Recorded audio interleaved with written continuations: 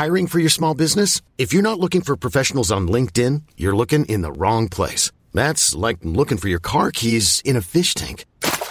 LinkedIn helps you hire professionals you can't find anywhere else, even those who aren't actively searching for a new job but might be open to the perfect role. In a given month, over 70% of LinkedIn users don't even visit other leading job sites. So start looking in the right place. With LinkedIn, you can hire professionals like a professional. Post your free job on linkedin.com/achieve today. Hey, it's Ryan Reynolds, and I'm here with Keith, co-star of my upcoming film, If, only in theaters May 17th. Do you want to tell people the big news? All right, I'll do it. Sign up now and you'll get unlimited for $15 a month and 6 months of Paramount Plus Essential Plan on us. MintMobile.com/switch. Upfront payment of $45 equivalent to $15 per month. Unlimited over 40 gigabytes per month. Face lower speeds. Videos at 480p. Active Mint customers by 531.24 get 6 months of Paramount Plus Essential Plan. Auto renews after 6 months. Offer ends May 31st, 2024. Separate Paramount Plus registration required. Terms and conditions apply if rated PG.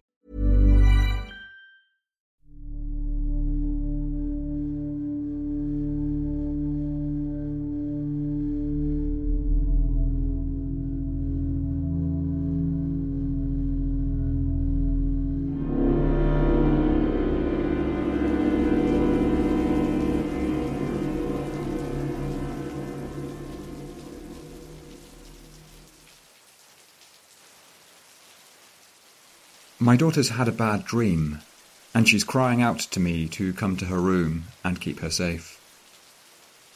Her shrill voice is like a siren in the night. Wearily, checking the clock, I slip out of bed in my pyjamas and fumble my way through the dark to the corridor, and I'm already stepping through the doorway to her bedroom when I recall that I do not have a daughter, that I never had a daughter. That there is altogether too much I am at risk of passing on for me to consider having a daughter. And yet there she is, all the same.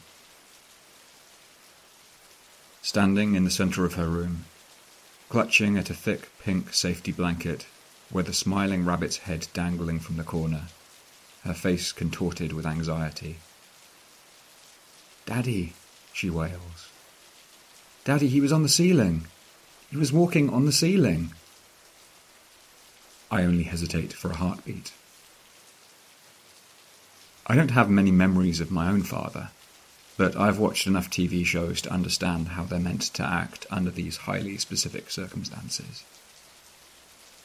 I scoop my daughter up, lifting her back into bed and settling the covers around her, and I address her with comforting words that seem to settle the issue of the objective non-existence of monsters, while glossing over the trickier nuances of what constitutes a monster, and whether we can ever truly trust the evidence of our own eyes. I don't look up at the ceiling, of course. I'm not stupid. My daughter, who did not exist when I went to bed last night, refuses to be soothed. She keeps insisting that the monster was right there, Happy Jack Adam, walking on the ceiling, and it lowered its long black neck until its face was level with her face, and it looked at her. "Do you remember when we went camping?" I ask her. "In the hills overlooking the city?" She nods, wide-eyed. "Caught you out already, you little brat. We have never been camping in the hills overlooking the city." "Do you remember the words I told you then?" I ask her, inventing wildly. The ones that would protect you against any monsters." My daughter nods again, and even seems to gain some new level of resolve, her thumb retreating from her mouth, as if I really had once told her something impossibly wise and clever and fatherly that she could now call upon in her moment of existential terror. "Just keep those words close then," I tell her. "Remember them, and they'll keep you safe from Happy Jack Adam from this moment on." "Okay," my daughter says, softly. My first act of parenting is complete, and it appears to be a triumph. I glance back, and Allegra is standing in the doorway behind me. She's winding a silver bathrobe around her waist, and it suddenly occurs to me that we used to walk around this apartment naked, but now I'm in pyjamas. We have both been clothed, as if Askew has layered us both up in anticipation of parenthood. "Everything all right?" Allegra asks. Lucia had a bad dream, I tell her. I don't know where the name Lucia comes from, whether there's something deeper at work here or it's simply wild improvisation on my part. But Allegra seems to accept it. She comes in and sits on the other side of the bed and touches Lucia's hair and whispers, "Poor baby. Poor, poor baby." Our daughter stretches out her little arms, greedily seeking affection, and draws us both in close to her in a group hug. "It must have been so scary for you," my wife croons to our daughter. "You were alone and in darkness, and there was nobody there to help you with it. But we're here with you now, aren't we? You don't ever need to be alone again."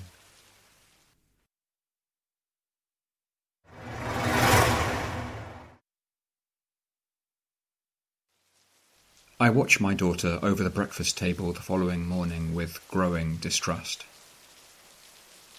She appears, on the surface, to be normal enough. But I know for a fact that this cannot be true because she did not exist last night. And perhaps the signs of something unnatural are there, after all. Is that peculiar rhythmic way she's eating her cornflakes normal for a child her age? Scooping up the milk, slurping it, returning the spoon to the bowl with most of the cornflakes still attached? Why is she spending so long staring at the packet? And that song she's humming, what is that? It doesn't sound random, it must have come from somewhere. My daughter realizes I'm looking at her. Either misunderstanding or willfully mocking my bewilderment, she begins to play peekaboo with me, slowly ducking her head beneath the parapet of the cornflakes, so that I'm staring at the cartoon mask of a cereal-loving cowboy, and then peering up at me over the top, emerging like a crocodile from primordial mangrove swamps. First her eyes, and then her nose, and then her wicked grin. It suddenly occurs to me that my entire body is tensed, my marmalade-coated knife in my hand, ready to leap out and lash out, or else to upend the table and dash from this apartment and go running out again into the Escovian night. Because I'm expecting something to change. My daughter will raise her head over the top of the cornflakes packet, and her face will no longer be her face, but some grinning and empty mask, chalk white with oozing, oily eyes, the diabolical hollowness of her true nature revealed. But she just keeps pulling the same grin, playing the same game, making the same motions, over and over again, and I know she must be some hideous glitch or mutation of Askew, because there is no creature in this or any other reality that could find satisfaction and humour in playing peekaboo so many times. Quickly, I snatch up the cereal packet, removing it instantly from the equation and affording my daughter no further hiding place from which to menace me, and pour myself a bowl of cornflakes. Checkmate, you little monster. Lucia seems to find my action and my stony expression amusing, because she begins to giggle from behind her hands like a babbling brook, loudly and endlessly enough that Allegra stops in from the hallway and says, curiously, "Having fun in there?" "Oh, yes, we're having fun." How could we not be?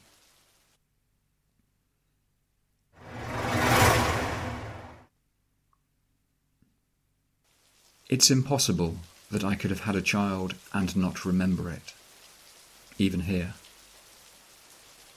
But the days drag on, and my daughter shows no sign of turning on me. The evidence that she is some kind of Escovian apparition sent to torment me is on the face of it compelling. Item 1, she did not exist 4 days ago.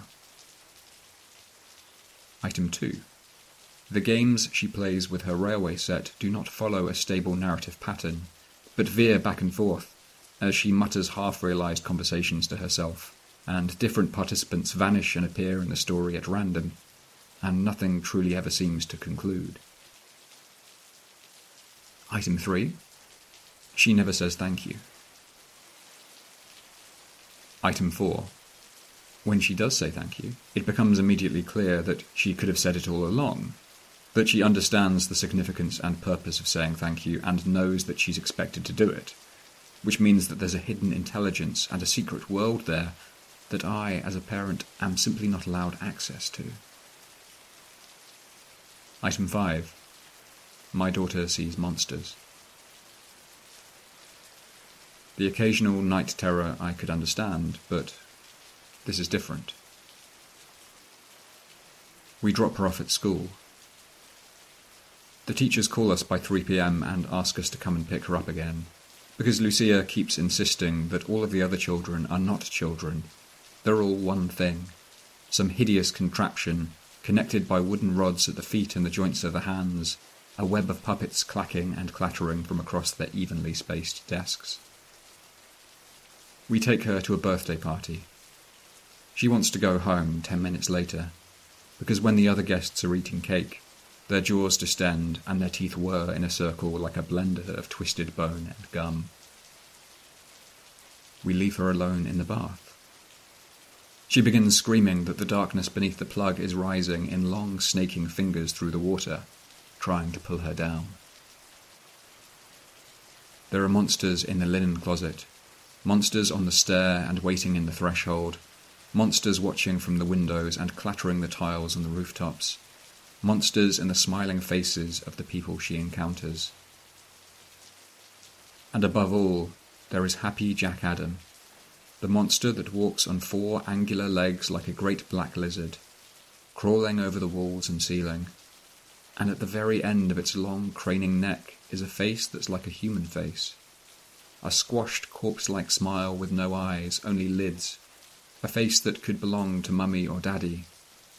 And that face is the first thing you see peering around the corner and over the threshold of your bedroom door. A smiling, sightless human face, before the rest of the monster emerges and is upon you all at once and gobbles you up. This particular visitor seems to occupy a special place in her thoughts, as if at one time or another she's half woken from sleep to see Allegra or I gazing in on her from the bedroom doorway, and that one innocent vision has warped and darkened and fixed itself in her mind. My daughter is frightened all of the time. There's a pattern to this, I think, as I sink back into bed beside Allegra. A hidden meaning. Is it normal, I ask aloud, for her to react this way? What's normal? My wife asks, and rolls over. I press her. No, but is our daughter all right? Do we need to help her? Is there anything we can do, some course of therapy or new trial medication, or, in a moment of inspiration in case something's listening to us, perhaps we could all wake up one morning and find ourselves living out in the countryside beyond the city where things are better, and she no longer has any reason to be afraid.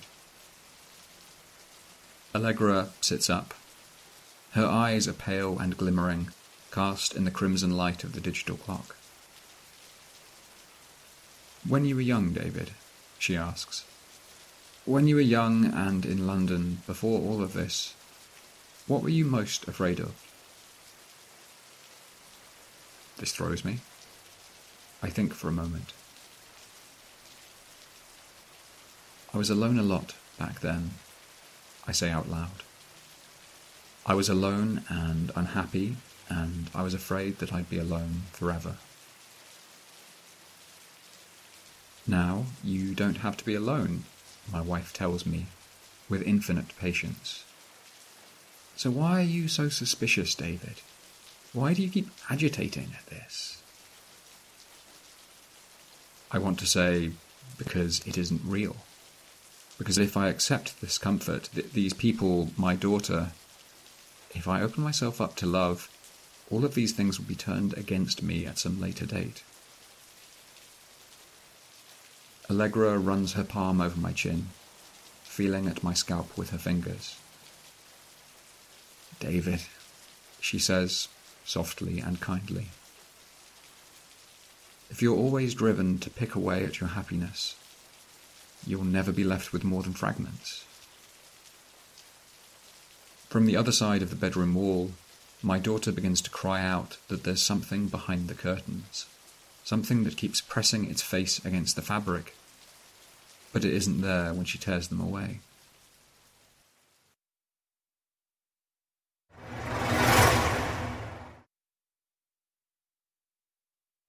I am developing plans for my escape. I have left a small cache buried in the nook of the old stone wall, remnants of some medieval house or abbey, that stands just a little way from Allegra's apartment steps. Tinned vegetables, a compass, a penknife, chalk. I have checked in on these items periodically over the last 3 weeks, and so far they seem remarkably stable. The chalk has changed colour from pink to green. The smiling lady on the tin of sweet corn is smiling a little more broadly than before. Nothing else appears to have changed. I can live with that. Truthfully, everything seems a little more stable since Lucia came along. Today I take my daughter to the park and push her back and forth on the swings, and fend off her questions about why Happy Jack Adam won't go away, what will happen to her when Happy Jack Adam finally gets her, whether the human face at the end of Happy Jack Adam's long black neck is just his own face, or if it belonged to someone else once upon a time. Nothing else happens to me. Nothing else has happened to me in some time.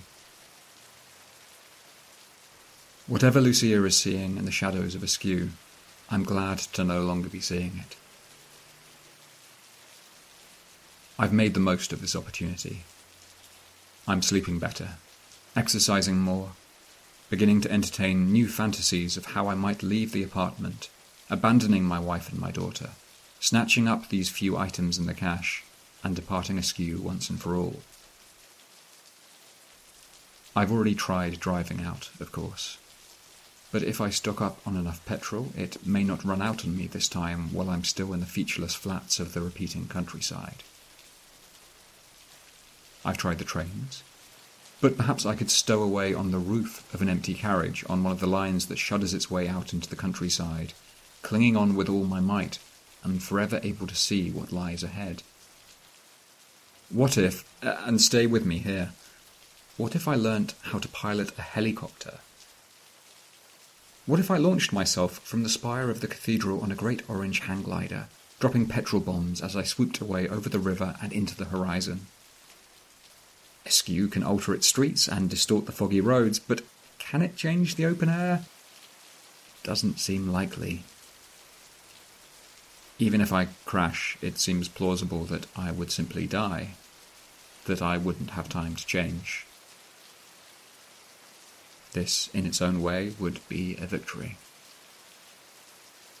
And it has already occurred to me that Lucia might have been brought to me as a kind of peace offering, an anchor to keep me in this city, a kind of scapegoat who can see the same horrors I no longer have to. If so, then she's not enough.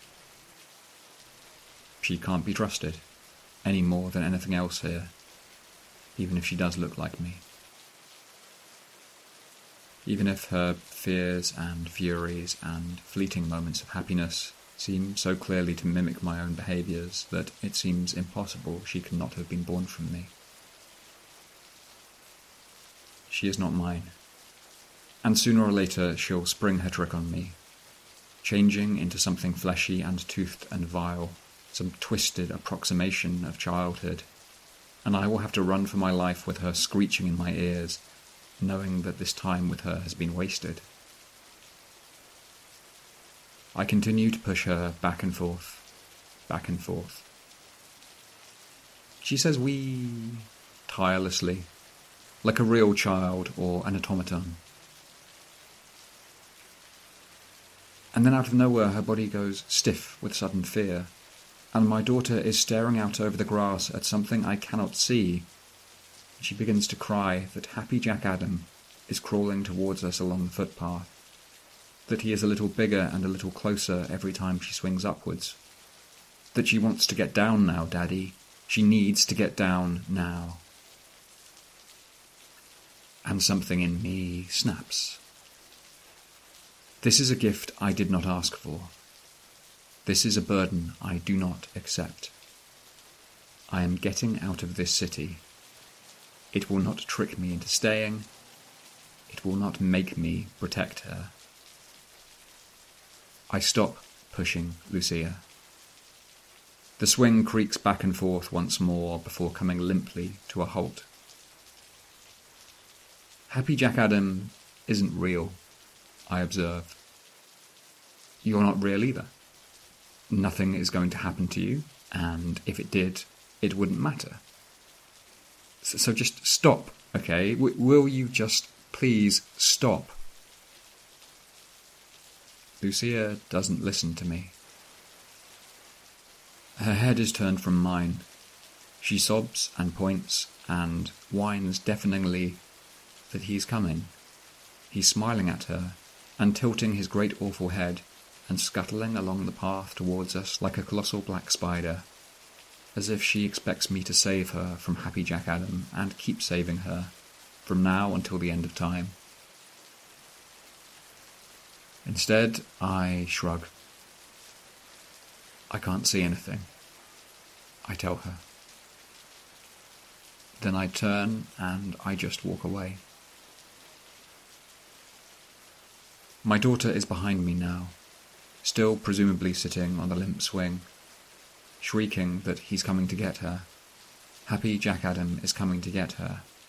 Daddy, Daddy, he's coming towards her. Daddy, Daddy! I will not turn. She is not real. None of this is real, so none of it can matter.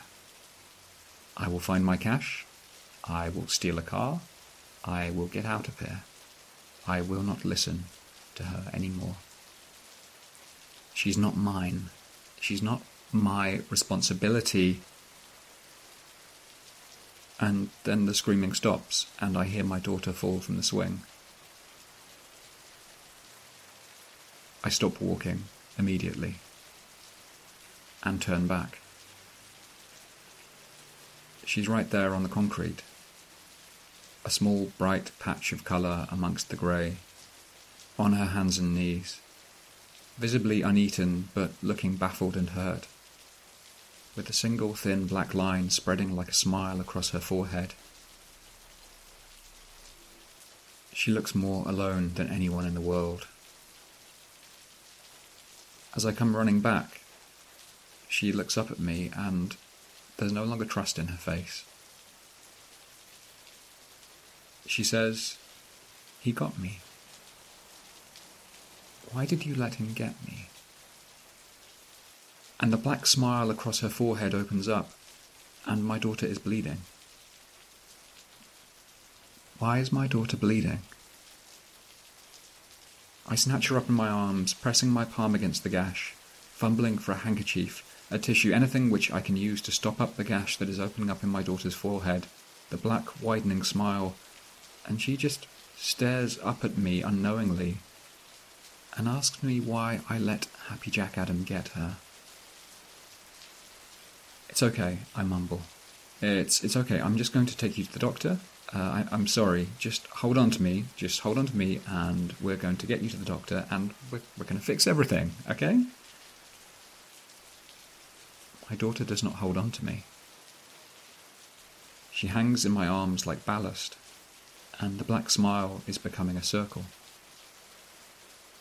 She just says, "He got me." I run. Holding that weight in my arms, I run out across the park towards the city where there will be a doctor's or a pharmacy, anything at all where they might be able to fix my daughter and make her well again.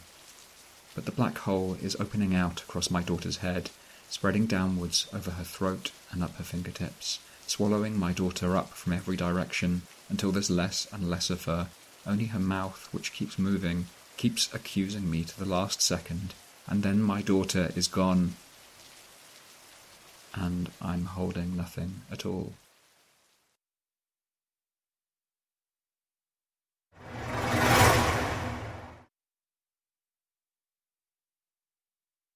I'm still carrying that weight, somewhere deep within the bowels of me, when I stump back up the endless staircase to Allegra's apartment and unlock the door.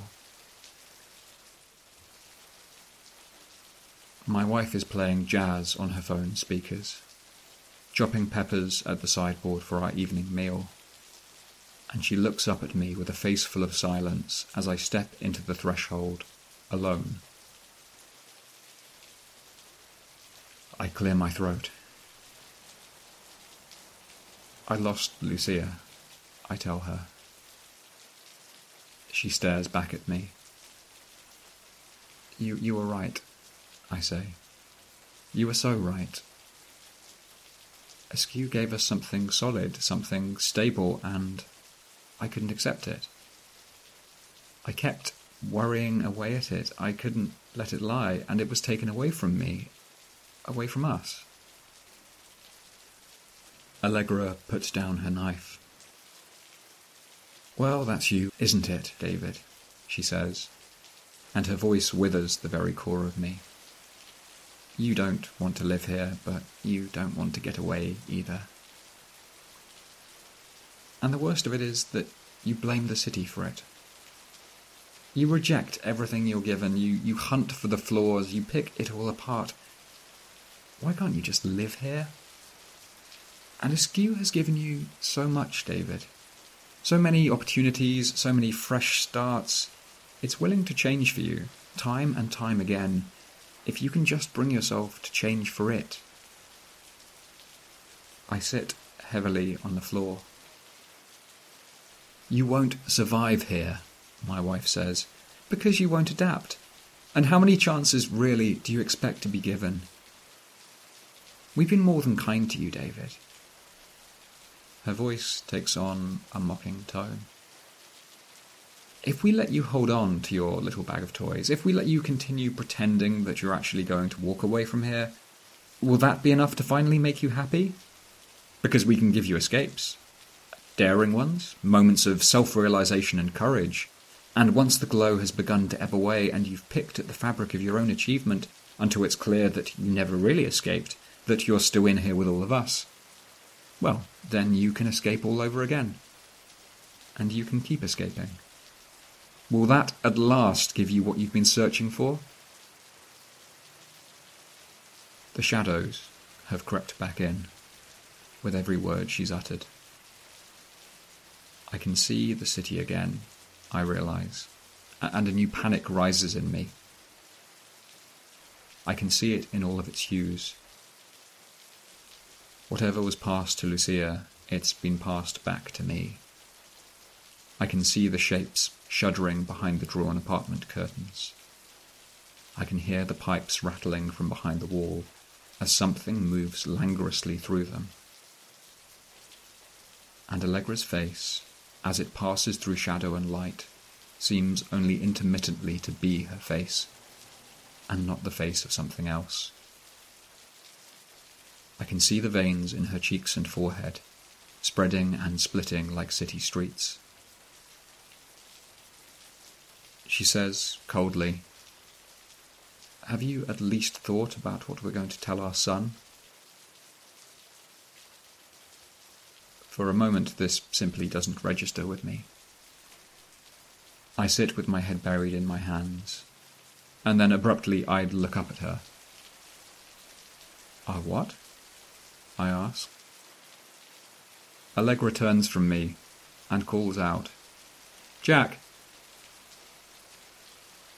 And then I hear him for the first time.